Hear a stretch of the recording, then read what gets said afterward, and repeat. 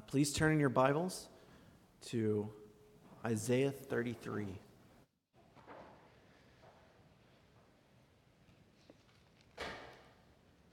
Isaiah 33 will begin in verse 1 and continue through our preaching text, which is verses 10 through 16. Please stand when you have that for the reading of God's Word.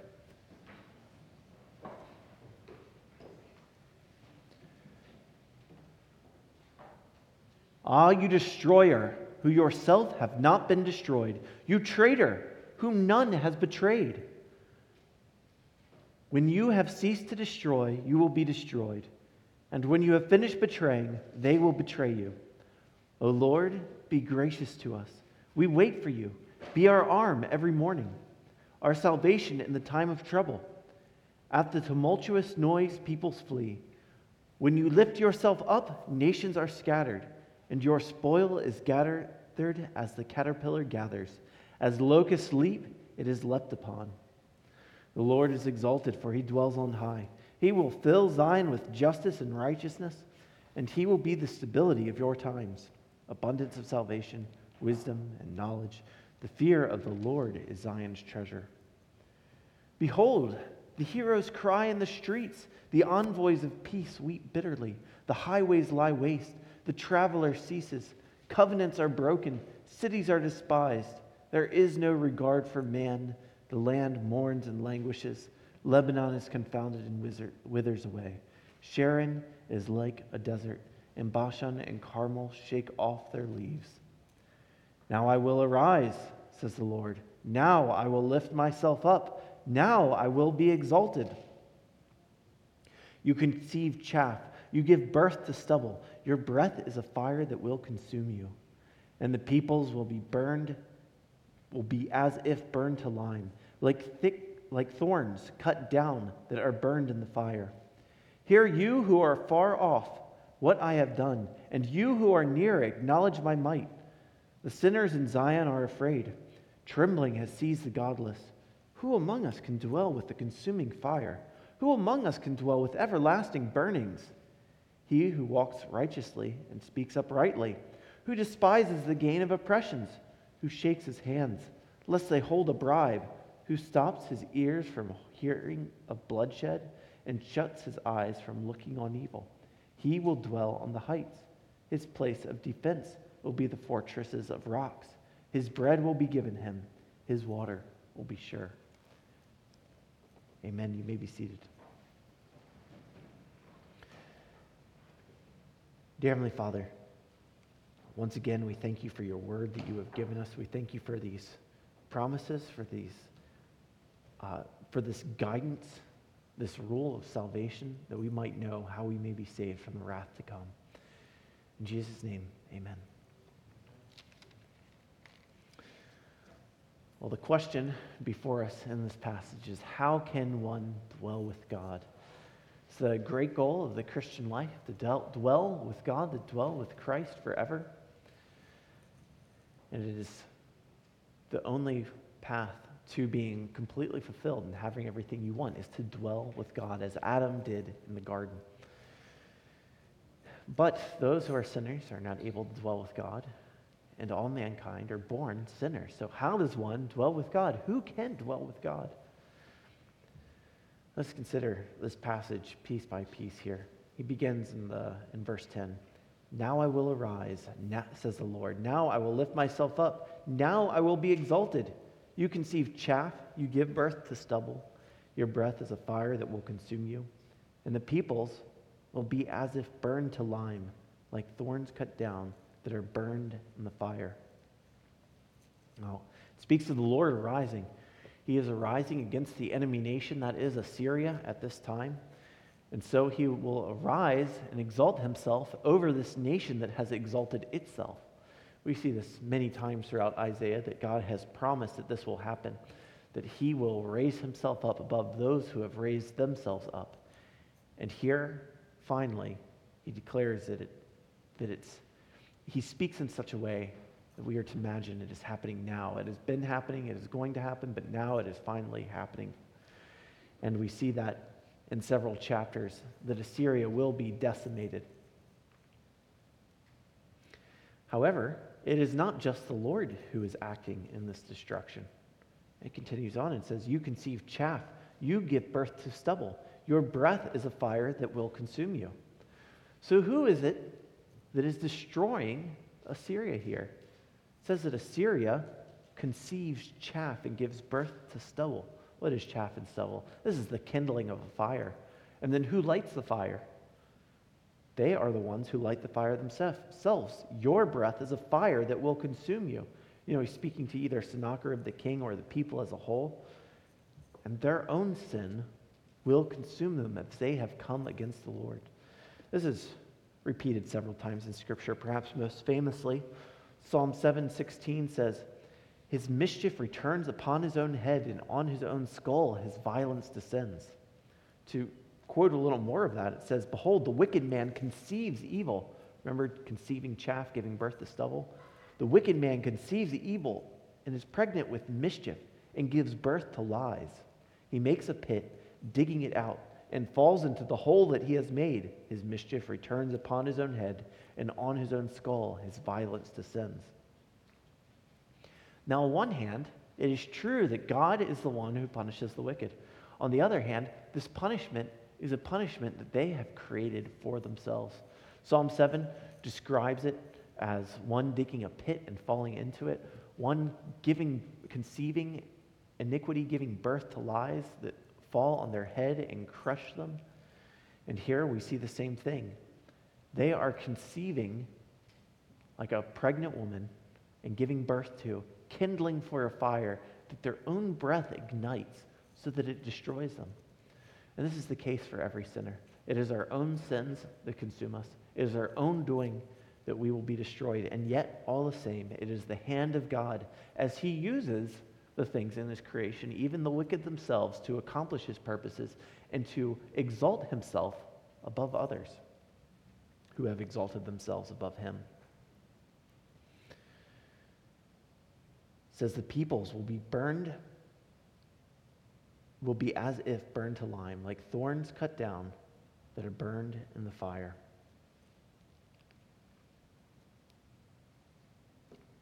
Excuse me. This is spoken of earlier in Isaiah 10:16. It says, "Therefore the Lord God of hosts will send wasting sickness among his stout warriors, and under his glory a burning will be kindling, like the burning of fire." Now what's interesting there, and as I've been trying to point out as we are in this section of Isaiah, many of those curses that have been said to Israel, said to Judah, as was the case in chapter 10, where God says that they would be burned up like thorns. They will be burned up like briars. Sorry, I should have kept reading there. "The light of Israel would become a fire, and his Holy One a flame, and it will burn and devour his thorns and briars in one day." Speaking of Judah there, many of the curses that have been placed on Judah in the earlier parts of the book are now, in this chapter and the previous one, being turned into curses against Assyria, against Judah's enemies. And this is how God is giving salvation. He takes the curses that are to this particular people that he's saving, and he turns those curses around against their enemy. So though it is due to God's own people that they be burned up, it is instead Assyria, who also deserves the same punishment, that is the one burned up instead. And the peoples will be as if burned to lime. Burned to lime meaning down to just finest ash, right? This is used. This kind of phrasing is used in the context of cremation. I was reading recently how Josiah went around to all the graves of the pagan priests and dug them up just to burn their bones down and cremate them to nothing, in order to dishonor them. So this is what he's describing. He's describing a dishonoring of the people of Assyria, of Sennacherib the king. Like thorns, cut down, burned in the fire. So what are thorns? Why are thorns significant here? Well, thorns are the initial curse given by God in Genesis 3. Because Adam sinned, thorns grew up from the ground, made it hard to take care of the soil. Frequently throughout Scripture, it speaks of thorns. Their end is to be burned, as it says in Hebrews 6. And so they are the curse itself, and they bear that curse. They are to be burned.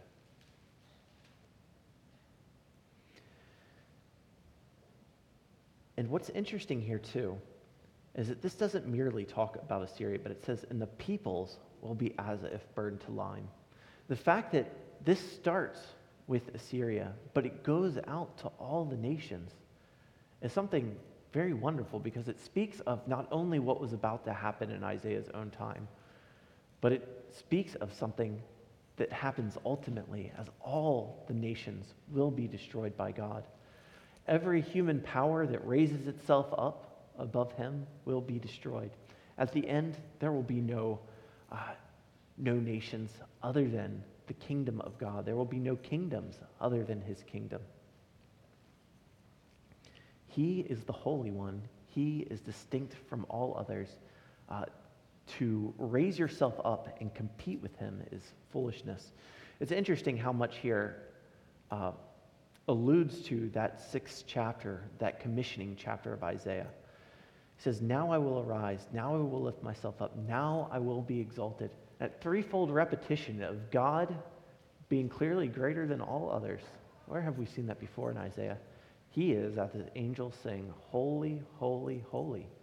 And God is now showing himself, not just in his courtroom where Isaiah saw him, but to the worlds, not in a private venue, but in a public venue for all to see. He is now showing that he is holy, holy, holy. He is arisen, he is lifted, and he is exalted above all the others. And if you remember that commissioning, when did God say that he had a timeline in mind? He said that the people would be prophesied to by Isaiah so that they would not hear and they would not understand. And Isaiah asks, how long? How long, O Lord? And he says, until cities lie waste without inhabitant and houses without people. And the land is a desolate waste, and the Lord removes people far away, and the forsaken places are many in the midst of the land. And though a tenth remain in it, it will be burned again, like a terebinth or an oak whose stump remains when it is felled. The holy seed is its stump. And this has happened. This has taken place in Isaiah. You see all throughout the previous verses in this chapter, it's talking about the desolation. It's talking about the fact that the streets are empty, the cities are empty, etc. God has accomplished his purposes. As he has disciplined his people, he now turns that curse against the enemy, and he saves his people. And this is often how he saves people even today. It's often the case that people remained blind, remained hardened in their sin, until they repeatedly experience the kind of desolation that's described here, that God softens them and they are able to repent from their sin, and he saves them from that sin. So remember this, if you are under the hand of God in discipline, that he will continue to discipline you until that moment that he deems fit. And that moment is the moment that he has softened you to the point where you repent. If you repent now, then you do not need to continue going under the discipline of the Lord. And yet, this whole life will be full of trials and discipline in the sense of God refining his people. So I'm not promising an easy life, but I am promising God's kind compassion toward all those who come to him and anticipate his mercy. It continues on here. Hear you who are far off what I have done, and you who are near, acknowledge my might. The sinners in Zion are afraid. Trembling has seized the godless. Who among us can dwell with the consuming fire? Who among us can dwell with everlasting burnings? So people are to hear what he has done. They are to acknowledge his might. If they do not acknowledge his might, they will continue on in sin. They will continue doing what they want to do. If they acknowledge his might, they will humble themselves before him. Once again, similar for us, if we do not spend time thinking about the word of God, thinking about his might, we will continue operating in foolishness. But as we see his might, as we see his strength, we will fear him as we ought. and he will develop it on us, that heart that he requires. So they ask this question as they are afraid. Who among us can dwell with the consuming fire? Who among us can dwell with everlasting burnings? Now, it's generally understood, even by Jewish interpreters of the time, this is referring to that great and terrible day of hell. It's talking about the fires of hell. Who can dwell with that? But it's not just talking about hell, it's talking about the presence of God in general. Hell is not a place where he is absent, it is a place where his favor is absent. It is a place where he is very much present, but those who are there cannot dwell with him because he is an all-consuming fire, and they are not equipped to dwell with him. Deuteronomy 4:24 says that God is an all-consuming fire. There are a lot of people who, because the Bible says God is love, they have no category for understanding that he is also a consuming fire. These things are both true. God is love, and he loves what is good. That love for what is good demands a hatred for what is evil. And so it is true that he is both of these things. In fact, they are not in conflict. Rather, they are necessary for the other to be true.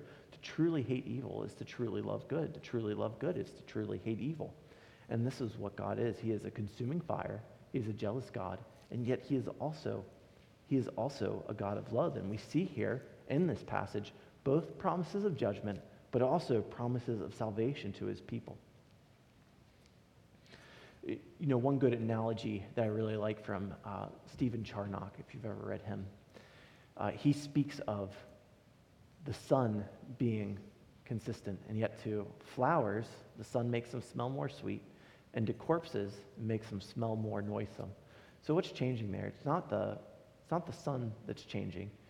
It is the presence of the sun near a corpse and the presence of a sun near a flower that is different because of the flower and the corpse being different.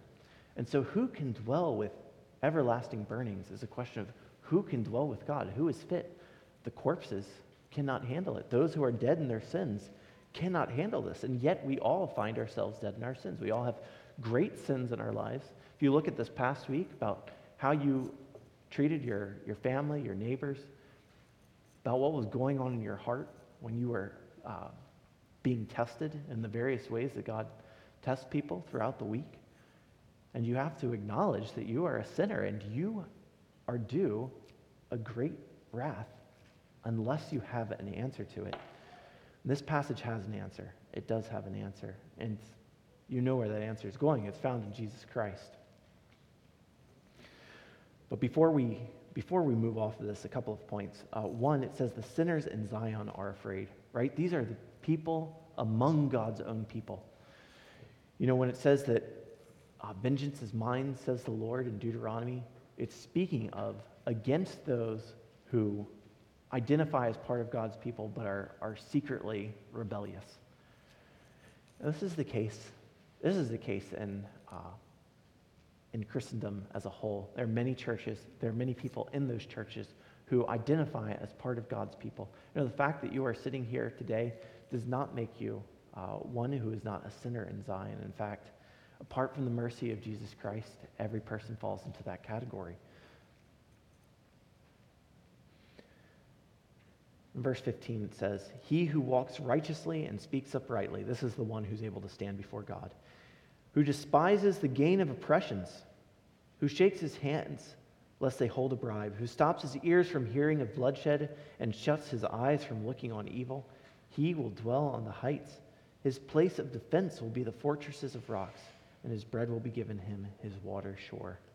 So it describes who can do this, who can stand before God. Well, it's one who is righteous, who walks righteously and speaks uprightly. Who walks right, who speaks right. That's a merism. You know, if you talk about the heavens and the earth, you're talking about all of creation. We're talking about speaking and walking. This is your actions and your words and your thoughts. It's everything. Someone who is doing everything right. One who despises the gain of oppressions. Now, you know, many people would consider themselves of that category. In fact, I'd say almost everybody thinks of themselves as one who hates oppression, who hates corruption. But that's because those who are corrupt usually are unaware of it.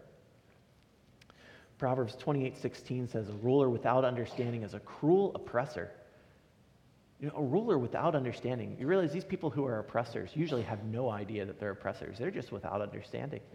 A lot of the legislation that exists that keeps people from being able to do the things they need to do. You know how certain legislation has affected our food pantry, so that because the grocery stores are now required to do inspections of the various places that are distributing food for their waste, redirecting their food waste.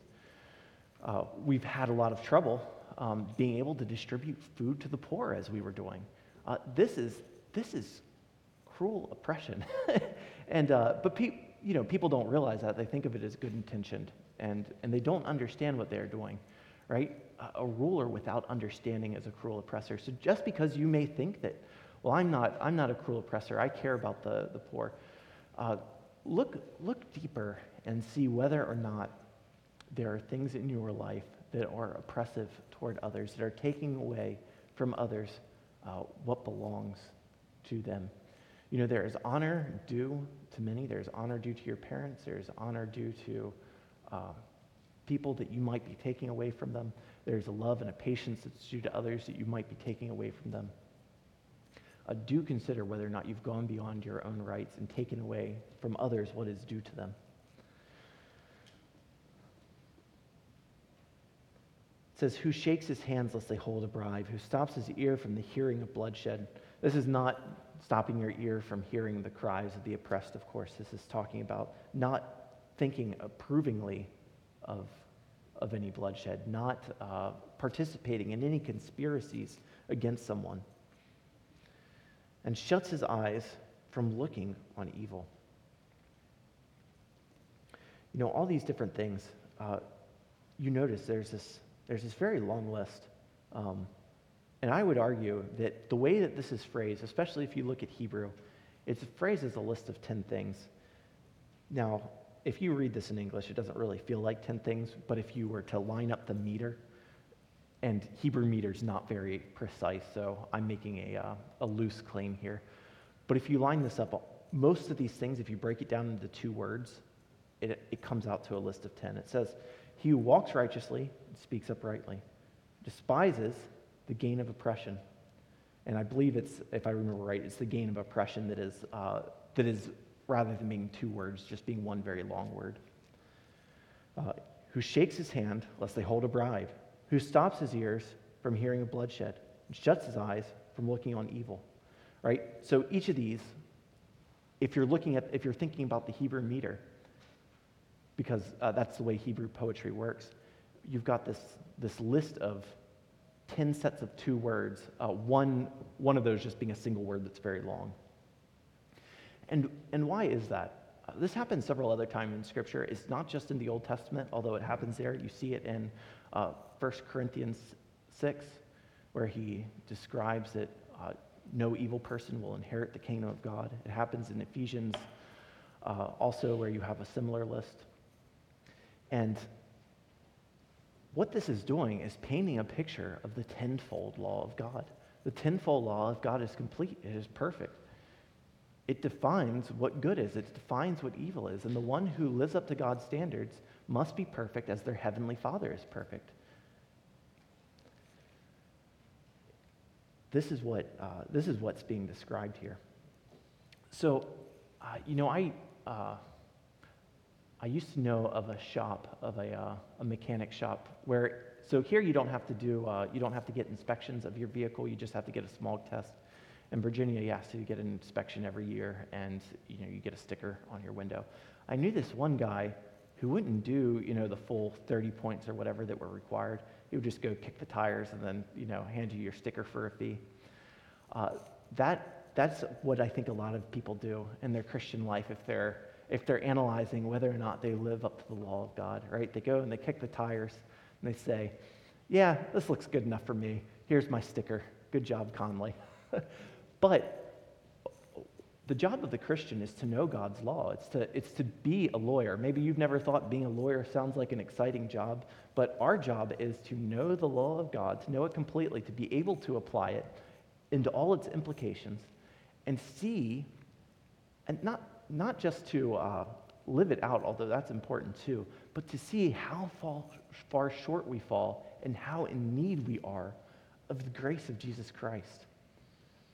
But it is through his grace that there is an answer to these things. Now, I want to show you a couple of other passages that are very similar to this. Maybe they already actually came to mind as you're reading this. If you are familiar with a lot of the Psalms, maybe you realize that this sounds very familiar. He who walks righteously and speaks uprightly, despises the gain of oppressions. Please turn to Psalm 15. I want to read two Psalms for you. One is Psalm 15, the other is Psalm 24.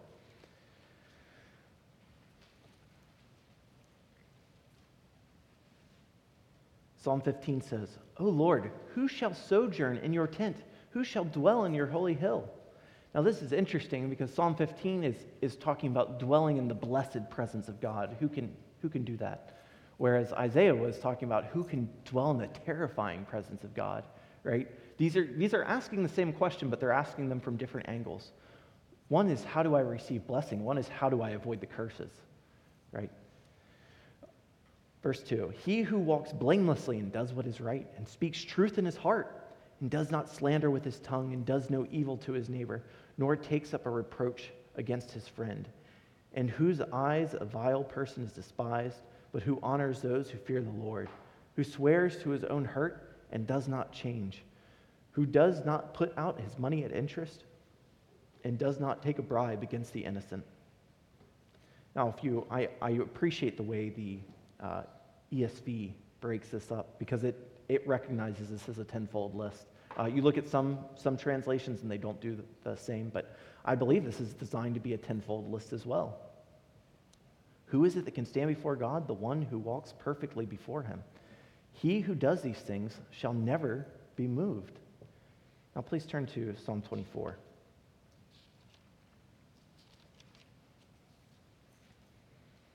And I'll go ahead and start in verse 3. Psalm 24, verse 3. Who shall ascend the hill of the Lord, and who shall stand in his holy place? Asking the same question once again. He who has clean hands and a pure heart, who does not lift up his soul to what is false, and does not swear deceitfully, he will receive blessing from the Lord and righteousness from the God of his salvation. Such is the generation of those who seek him, who seek the face of the God of Jacob. You have the same answer here. The same answer. Who can do it? The one who walks righteously, the one who obeys these various laws, the one who is perfect as their heavenly Father is perfect. But then see what Psalm 24 continues to say. Lift up your heads, O gates, and be lifted up, O ancient doors. Who's allowed to come in to this holy city? Who's allowed to come to the hill of the Lord to dwell with everlasting burnings? That the King of glory may come in. Who is this King of glory? The Lord, strong and mighty. The Lord, mighty in battle. Lift up your heads, O gates, and lift them up, O ancient doors, that the King of glory may come in. Who is this King of glory? The Lord of hosts. He is the King of glory. And who is the King of glory who enters into Jerusalem with hosannas being sung to him to save the people from their sins, that they might dwell with God even though they on their own do not have the qualifications necessary in order to stand before him? It is Jesus Christ. It is in Jesus Christ that this is found. He is the one who is able to stand before God. And we don't just know that from Psalm 24 that talks about the King of glory coming in, the Lord of hosts himself, who is the King of glory coming in. It's right here in this text as well, Isaiah 33:17, which we'll be looking at in more detail in coming weeks. Your eyes will behold the King in his beauty. They will see a land that stretches afar, etc., etc. And then we get to verse 22. For the Lord is our judge, the Lord is our lawgiver, the Lord is our king, he will save us. Who is the one who is able to save the people? It is the Lord himself. He's the lawgiver. He's the judge. He is the king. He will save. And he has become our king in Jesus Christ. It is in him that we are able to perfectly stand before the Lord. He is the one who is able to dwell in the heights, who has the place of defense, the fortresses of rocks. In fact, not only does he have those things, the Bible says he is those things, that he is the strong tower, that he is that fortress. He is that rock that we can hide on. It says his bread will be given him, his water will be sure. In Matthew 6, it speaks of bread and water being provided by Jesus Christ. It says that if you seek first the kingdom of heaven, all these things will be added to you. So do not worry about what you will eat or what you will drink, etc. Why? Because Jesus himself is that bread of life given to us. The Spirit that he gives us is that water of life. It says these things in John 6 and John 4. All of this is found in Jesus Christ. He has those things. He is those things. He gives those things.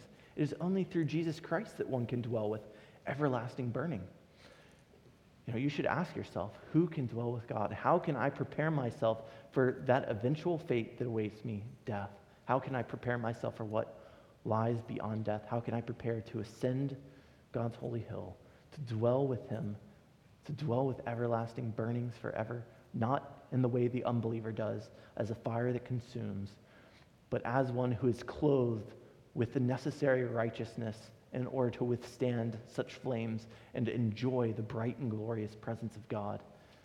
And the answer is Jesus Christ is that clothing of righteousness who can protect us, that we might not only withstand, but even enjoy the presence of God, because he is accepted as perfect. And as we are found in him, we are accepted as perfect in Jesus Christ. Sometime later, after Isaiah, people would be asking this question again, not about an eternal fire, but even just the physical one. They would ask, who can dwell in this fire that we have here? A fire that was so great, people would come close to it and would be destroyed because it was so great. And they threw 3 Hebrew servants into this fire, and they were not consumed. Why? Because Jesus Christ, the pre-incarnate Son of God, was standing there next to Shadrach, Meshach, and Abednego. If you want to be able to dwell in fire, an everlasting fire, an even greater one than the one that they faced, you need the righteousness of Jesus Christ, just as they had. But we can enjoy more fully, being ones who are able to look back at the sacrifice that he has made in order that we may be clothed with his righteousness. Let's pray. Dear Heavenly Father, we thank you for the righteousness of Jesus Christ, by which we can not only withstand but enjoy your glorious presence. We ask that you would reassure us of the forgiveness that we have in him, and that you would give us a lawyer's mind to know your word and to apply it to our own lives, not only so that we may serve you and obey you, but also that we might understand our desperate need of you and your goodness and forgiveness. In Jesus' name, amen.